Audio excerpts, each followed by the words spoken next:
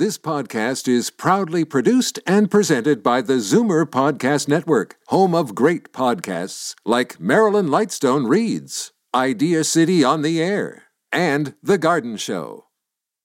You're listening to an exclusive podcast of Fight Back on Zoomer Radio, heard weekdays from noon to 1. You're listening to an exclusive podcast of Fight Back on Zoomer Radio, heard weekdays from noon to 1. Oh, no! Fight Back with Libby Znaimer on Zoomer Radio. Welcome back. It's a day of action across the province as unions take on the Ford government over its plan to cancel the final tranche of the minimum wage hike. Their plans for that were very clear in the election campaign. As we know, the minimum wage went up to $14 and was scheduled to go up another dollar on January the 1st. And the Ford government was very, very clear that they were canceling that last increase. What is not so clear is which of the other measures in Bill 148 they intend to roll back. And these other measures include mandating that part-time workers get paid the same as full-timers for the same work. There are some measures for both paid and unpaid leave days, and a requirement that part-timers be paid for at least 3 hours of work when they're called in. So we want to hear from you. What do you think of this? I mean, other times when we have discussed the minimum wage at $15, and most people support that, though it can be very hard on business owners. We're going to have the business perspective as well. And what some of them argue is that they're not opposed to a $15 minimum wage hike, but bringing it all in from $11.80 in a very short time span is putting a huge amount of pressure on them. So we want to hear from you about what your take on this is. The numbers to call, 416-360-0740, toll free 1-866-740-4740. And we're going to start with Pam Frake, and she is the Day of Action spokesperson. Hi, Pam. Hello. Thanks for having me. So how's it going? It's been a wonderful day so far in every corner of the province. Absolutely magnificent. I'm just curious, to me, I wouldn't think that this is negotiable at all if I hear the Ford government correctly, and I think I do.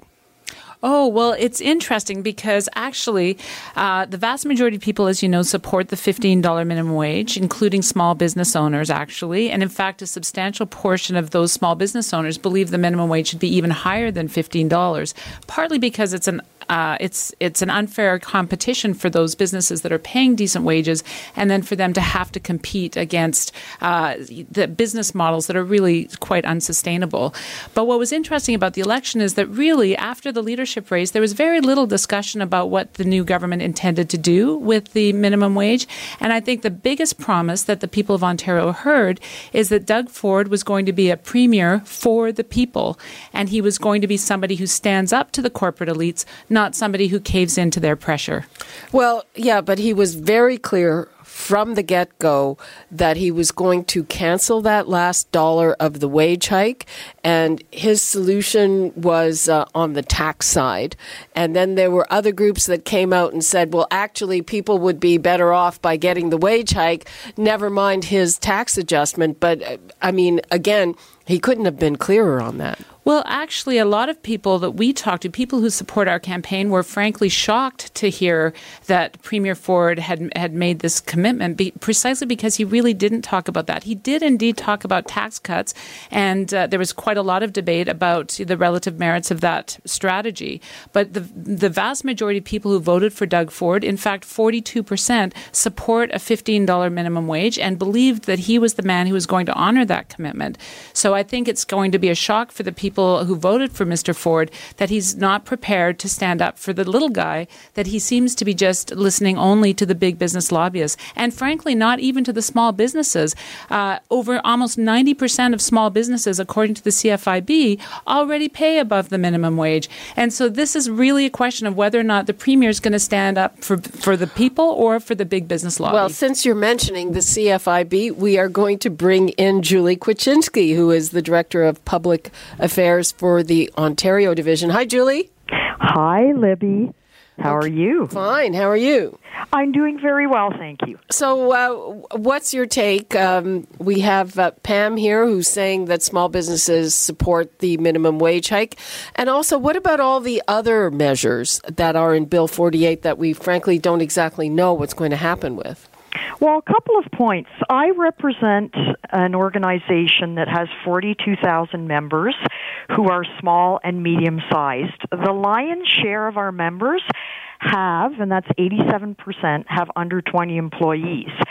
I don't think it could be any clearer when the Premier made the promise of keeping the minimum wage at $14, that he could have been any clearer than if he went on the rooftop right now at Queen's Park and shouted it at the top of his lungs. I agree with you on that. If for people, I mean, I guess not everybody pays that close attention, but yeah, there's no question that he was clear on that.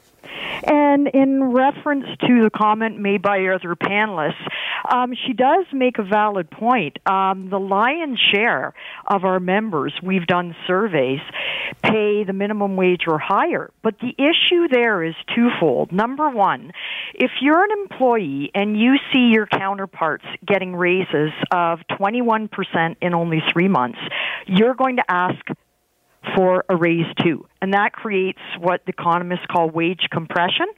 And secondly, what I think people have neglected to see, and I wrote an editorial on this, I'll put in a shameless plug in the Toronto Sun today, that points out the fact that in addition to this minimum wage, over in the corner where the shiny bauble wasn't, the minimum wage, were all these different changes that have a tsunami impact on small businesses when taken collectively.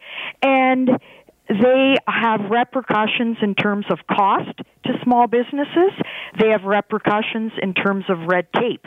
And I mean, for one example, I can just give you a very, very simple example.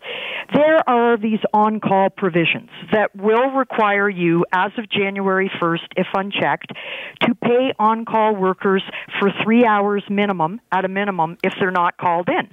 So if you're a sector like IT, oh, absolutely. If you're a sector like IT... Those guys are on call all the time. Okay, IT is a great example because they don't make minimum wage. So that's an interesting thing. There's an employee that doesn't make the minimum wage that's impacted here. One business told us their on-call costs will balloon by $150,000 every year, the equivalent of two full-time jobs. You're not hearing about that. So these are things that have kind of been overlooked in this battle where the employer has been pitted against the employee to the benefit of the unions. Unfortunately, there are a lot of unfair things in this bill, and some of them deal with unionization. There's something called, I don't know if you're aware, the 20% rule. So let's say you're in any sector of the economy in Ontario. If only 20% of your workers decide to unionize, the union could get the personal contact information of all the workers through the Ontario Labour Relations Board, so then they can go after those workers. So, take a scenario, 10 employees, 20% of 10 is 2.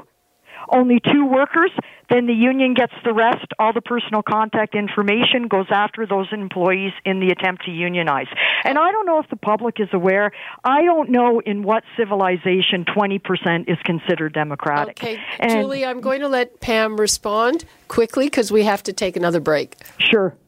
Well, that's quite a lot of interesting comments made. Maybe I'll just start with the question of who supports $15 minimum wage. And I think Julie has just made the point that it's very clearly not about the minimum wage. And when we have 90% of their own members already pay above the rate of the minimum wage. It is about cascading thing. I can tell you that in this company, we do not have any minimum wage employees. But when the hike came in, a lot of people got big bumps. And so we would not be a minimum wage company, if you know what I mean. And the time frame, I mean, you're looking at 3 months. Yeah, just Julie, Pam is responding. Sure. Thanks, Julie. No problem, Pam. That's great. So just to restate a situation here is that if you look at the impact of minimum wage increases across North America, and frankly over the last 7 decades, it is true. One of the effects of raising the minimum wage is actually reducing inequality, and that's actually an economic stabilizer for countries. In fact, when there's gross discrepancies between the highest income earners and the lowest, that's actually a recipe for instability within those societies. What about the extra red tape, Pam? Well, actually, there's really not that much red tape. In fact, many of the provisions are merely about providing some basic job protection for workers. So, for example, right now, if a mother has to pick her child up unexpectedly from school and has to leave her shift without permission, she could be fired for that. And in fact, it happens regularly. That's reality. This bill provides job-protected emergency leave for all workers. It was a situation before where that protection didn't even exist, or if your childcare fell through. The question of paid sick days. 2. What we were campaigning for was actually 7 paid sick days, and that itself was a modest proposal. But what the government delivered was 2 paid sick days, and that's really about making sure that when Public Ontario Health says stay home when you have the flu, that people can afford to actually stay home when they have the flu or care for a sick family member. Okay, we have to take a quick break. We'll be right back with more on this on the other side of that break. You're listening to an exclusive podcast of Fight Back on Zoomer Radio. Heard weekdays from noon to 1. Fight Back with Libby Znaimer on Zoomer Radio. Welcome back. We are talking about the day of action, a move to try to restore the last tranche of the minimum wage hike. We have panelists on both sides of this effort. Julie Kwajinski from the CFIB, Pam said it does not increase red tape. So how does it increase red tape in your view? It's not in my view. It's spelled out in black and white. Section 15 of the Employment Standards Act on records clearly states that if the scheduling and on-call provisions take effect on January 1st, you basically have to track every movement of your employees in and out of the office. If you don't have an HR department, as most small businesses don't have the luxury of having, that will cause a problem. And secondly, it's prescribed such that if you don't do these things, these administrative things, this record keeping, you could be facing administrative fines. And secondly, I know that Pam had mentioned that there were previously no job-protected leaves. Little bit of a history lesson here. Previously, before Bill 158, there was something called 10 unpaid days that included numerous different leaves, some of which still exist in Bill 148. It actually excluded small workplaces workplaces with fewer than 50 employees, where most women and newcomers are employed, so are overrepresented in those jobs. So this was a big, dramatic improvement for those workers. In fact, it's estimated that almost 2 million workers will have job protection in the event of their having a personal emergency, and that's an incredible step forward for those workers. Let me ask you this, Pam. So if you take our word for it that canceling this last dollar is kind of written in stone, if there was anything else in that bill, if you had one thing you had to pick that you want to keep there, what would it be? I don't think it's written in stone. You know, we've been told every single step of the way that we're not going to raise the minimum wage. We were told that 5 years ago when we first launched the campaign, and everyone said no until they did it. And we really think that this premier wants to do the right thing, wants to listen to workers, wants to be the premier for the people. And we think that when the premier looks at the actual evidence, which shows that jobs are increasing in Ontario in the accommodation and food services sector of the... do you think he didn't look at it when he was running? anything? I am not clear that he did, because actually, since the bill has come into effect, Ontario has created jobs contrary to all the catastrophism peddled by the CFIB and the Chamber of Commerce. In fact, jobs are increasing, wages are increasing. That's actually a sign of a strengthening economy. It's been good for Ontario. That's because of the minimum wage, Pam. It's too early to tell. Well, that certainly hasn't prevented the CFIB from making its catastrophic protections. I'm talking now. Well, I was actually talking when you interrupted me. Okay, well, let's go ahead, Julie. So, yeah, the evidence is really clear. Julie, go ahead. Okay, what I was saying is the other factor that I think we need to consider is the fact that in order to isolate whether the job numbers are impacted by the minimum wage, you need to do a study that specifically asks whether or not what you did was isolated to the minimum wage.